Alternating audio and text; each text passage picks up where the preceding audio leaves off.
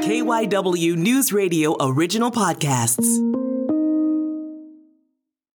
March Madness is around the corner, and you know what that means. We're going to start seeing the NCAA logo plastered everywhere. But the NCAA is under fire on multiple fronts, and the world of college athletics is much different now than it was even, say, 5 years ago because of things like the transfer portal and name, image, likeness deals for student athletes. A lot of good people are leaving the business because they feel like, I don't even know how to manage this anymore. And that's problematic. Dr. Karen Weaver is an adjunct assistant professor at the University of Pennsylvania and an expert on the world of college athletics. She thinks that as individual schools and power conferences begin to get more and more power, the NCAA's chickens could come home to roost. The NCAA's behavior has earned them a lot of enemies over the years in high places. It seems like they don't know what to do. College presidents don't know really how to behave because what's working for them is in the best interests of their institutions at this moment.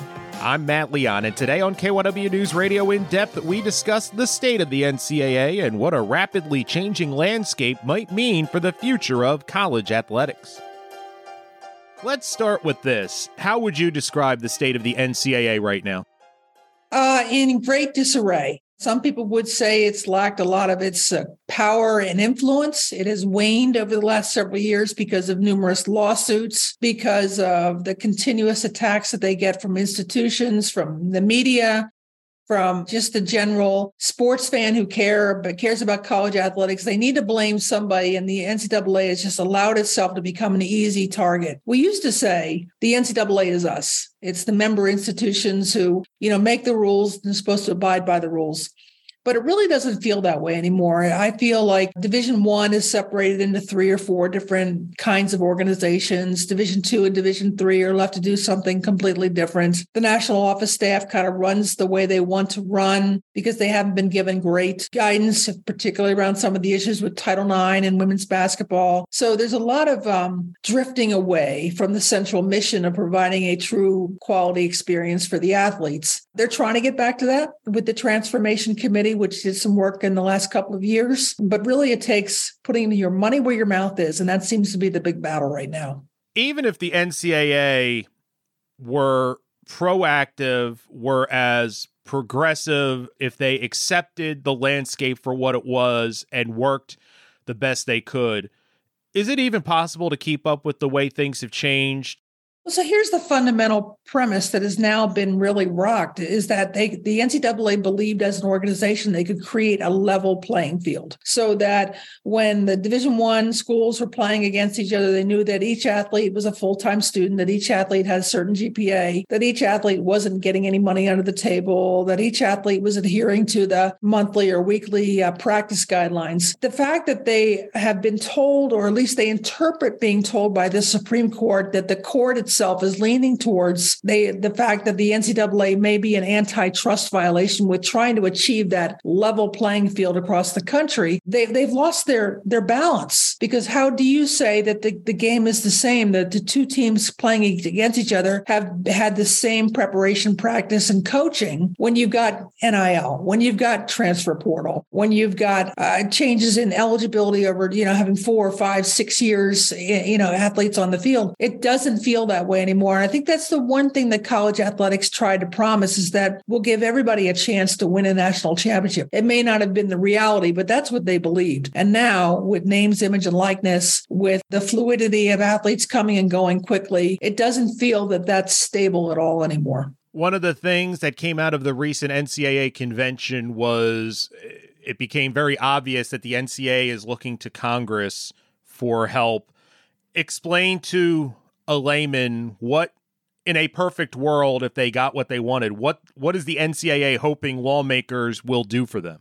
Well, again, I'll talk about the issue of being able to create a level playing field, because right now they don't have antitrust protection. The NFL has antitrust, Major League Baseball. They went to Congress decades ago and got that protection so that they could create rules that insulated them from any kind of legal challenges. Because the NCAA doesn't have that protection, they have been pummeled with lawsuits into the hundreds of millions of dollars over the last several years, obviously causing great consternation to the membership, which is to just think thinks that takes away money from us. So what they would like is some clarity. And they think the best way to get that is through congressional intervention in saying college athletics is unique, it's special, it's amateur, although I think we'd have a hard time arguing that today. But it needs, because it holds this special place in society, it should be able to conform and create special rules so that they can get closer to this level playing field. The problem is that here we are in 2023. The sense is that if nothing gets passed, I mean, passed by the House, passed by the Senate, signed by the president, by the end of the summer of this year, the 2024 election season is going to take over and nothing will get done. And so that leaves the NCAA in this perilous situation of 2+ more years of this kind of insanity. And a lot of good people are leaving the business because they feel like, I don't even know how to manage this anymore. And that's problematic. How many of these problems do you think could have been dealt with or avoided if they had done something and moved with the times? How much of a better spot do you think they'd be in? Or would it still be in a untenable spot, but it might just be not red alert, blinking lights everywhere? The last time the NCAA got a favorable college athletics got a favorable opinion was back in 1984 when the NCAA lost control of the television rights, and the television rights reverted back to the institutions to make decisions about how many games would be on TV and how often they would be on TV and all that type of thing. So since then, there's been no real threat to NCAA's autonomy and power from the Supreme Court. Fast forward to 2021, and all of a sudden it was like the earth shook. And the NCAA had successfully fought or argued in front of the circuit courts, appeals courts, et cetera, and said, our amateur model is what separates us from the NFL. It's what separates us from the NBA. And so that's the distinctive quality that we deserve to, we're asking you to protect. And the courts kind of bought it for years, but this court with its makeup said, we don't buy it anymore. And in fact, you had Brett Kavanaugh, who wrote a very blistering concurring opinion that said, not only do we think you have problems now, but we think you're going to have problems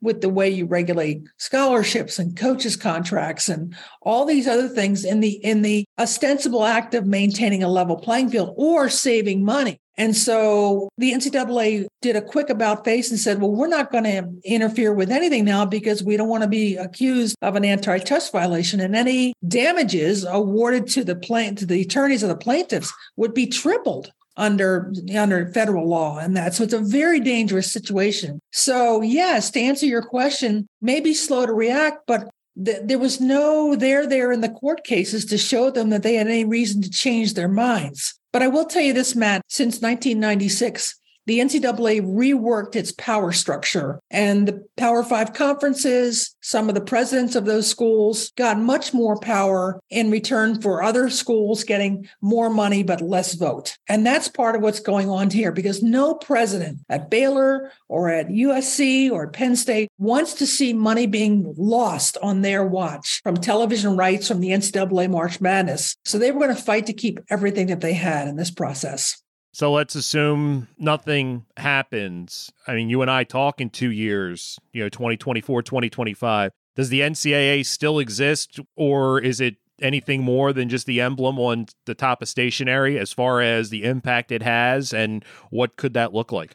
So I think the NCAA does still exist, but in a much weakened form. And let me tell you why. There's every incentive right now for at least the Big Ten and the SEC to break away and do what they want to do, how they want to do it, because of their control in the marketplace. The other three conferences, the ACC, the Big 12, and the Pac-12, have every incentive to try to keep with those two, to try to make sure they are in the same conversation. They could leave tomorrow and start their own March Madness tournament if they wanted to, and say this is the new March tournament for basketball. They could create tournaments for women's basketball and ice hockey and all kinds of different things that don't fall under the NCAA umbrella. Keep more of the money and maybe even generate more money, because you don't have some of the other expenses that you do under the NCAA tournament of sharing it with everybody else. That could happen. The only reason it's not happening right now is because the NCAA is absorbing the brunt of the legal challenges. When a lawyer wants to go sue somebody, the first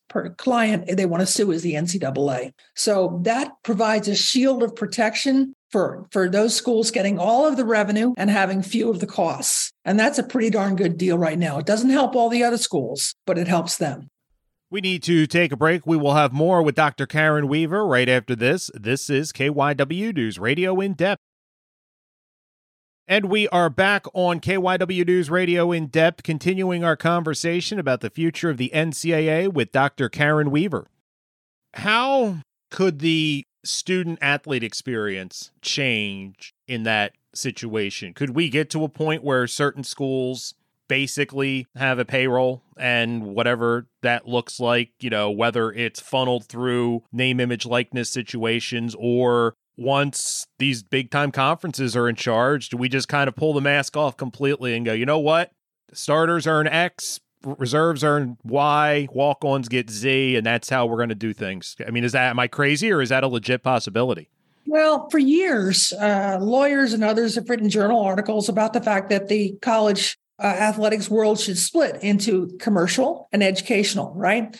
And schools need to pick sides. Again, there's incentive not to do that for the highest ranked schools because of the loss of 501c3 status. Their donations would no longer be considered tax deductible. The NFL evidently gets taxed up to 40% of their revenues. So right now, college athletics rarely gets any kind of tax on their revenues. So that's a huge loss. And by declaring athletes as employees, my suspicion is that's one of the reasons they don't want to see this happen, is because they don't want to lose the tax advantage status that they have with these revenues. But the revenues keep growing. So my guess is they'll continue to create opportunities for collectives to work together to try to create more revenue opportunities, although they have to be careful with Title IX. And they'll work to build more palaces for facilities. They'll look to hire more staff and lawyers and tax accountants and all those kinds of things to make it easier, creating NIL suites in their buildings so that people can promote themselves. And the gap will get so much larger. You just look at the staffing of some of these departments. Penn State, for example,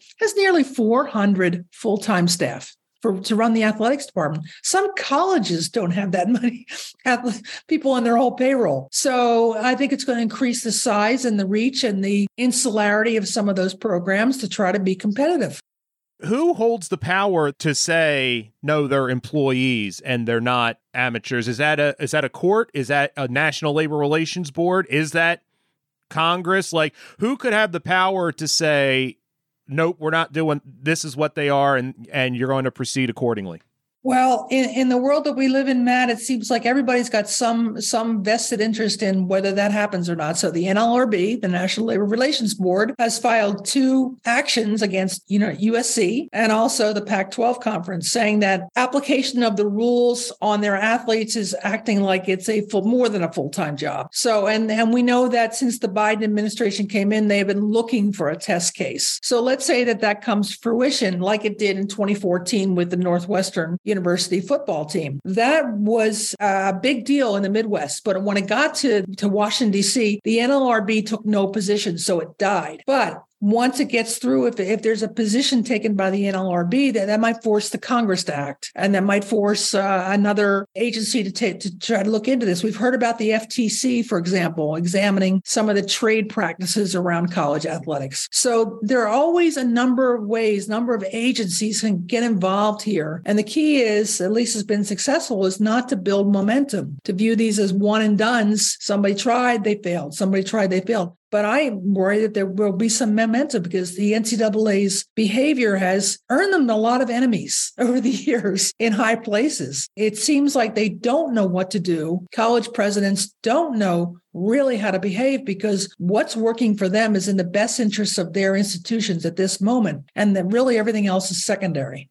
I recently broadcast a game up at the University of Hartford, and they are transitioning down from Division I to Division III. You don't see that very often, but given everything that we've talked about and this landscape and these big conferences moving, do you think it's something we could see more of, that some of these, what we like to call mid-majors and stuff like that, kind of look around and look at the landscape and go, you know what, it would suck, it'd be painful, but if we can't compete at that level, maybe we're better off, throttling down to somewhere where we can contain the costs and know what we're dealing with. Do you think we could see more of that? Well, this is exactly the work that I'm doing at the University of Pennsylvania. I'm working with senior campus leaders, with college presidents, asking them these very tough questions because many of them have inherited decisions made 20, 25 years ago about moving to Division I, and they realize today it's not a good decision. So how do they reinvent and reimagine their institutions in this new world? That's exactly what Hartford did. And they said, look, let's look at the reality here. We're never going to be a UConn or even a UMass in that situation. We've got to survive in our regional niche. And, these are tough conversations to have because alumni don't like to feel like their institution is going backwards. And I think some of this might be about Division III rebranding itself as really a true place for amateur athletics, where you can really experience all kinds of things on campus besides just being at practice every day of the year. And so I think part of this is presidents thinking about, okay, how do we make this sound like it really is a core part of our experience, not just about chasing championships, although certainly that'll be important, but about balance and perspective and mental health and all the things that we talk about today. Would we be better off if we stopped with this charade of, everybody's equal, and, anybody that's paid any attention and has done anything knows this isn't the case, despite the best of intentions? Like, would we be in a better place overall if we just kind of were all on the same footing and understood what's what? I think we'd be in a better place if we admitted that excellence looks like different things to different people. And this idea of striving for Division I standing, like becoming a Carnegie Research I institution, that badge of honor comes at great cost to your budget, to your coaches, to your staff, to your athletes. And sometimes it's just not feasible. So there may be other ways to brand yourself as an excellent institution with forward-thinking priorities. And maybe Division I athletics isn't it. Charlie Baker, former governor of Massachusetts, taking over as NCAA president. Why would he want this job? And at this point in the game, when he's down 3 touchdowns, out of timeouts, and there's 2.5 minutes on the clock, what can he hope to do? Is it just to slow things down? Is there anything you think he can do to really turn this around? Is there bold action he could take? What do you see? As you said that, I'm reminded of the movie Rudy and the sub coming in the Notre Dame football game and somehow doing something miraculous and everybody's happy and he's the champion. We love those stories in college athletics, but I don't think Charlie Baker is Rudy. I think he's going to come in and try to build some friendships, read the landscape, maybe make some changes around the edges with how institutional membership is defined. He will spend a lot of his time in Washington, I'm sure, but at this point, I think that's about all we might expect. I really don't see the political waters adjusting to the NCAA's needs at this point in time. That's it for this episode of KYW News Radio In Depth. You can listen to the podcast free anytime on the Odyssey app, and you can find it wherever you listen to your favorite shows. I'm Matt Leon, and we'll have another episode out soon.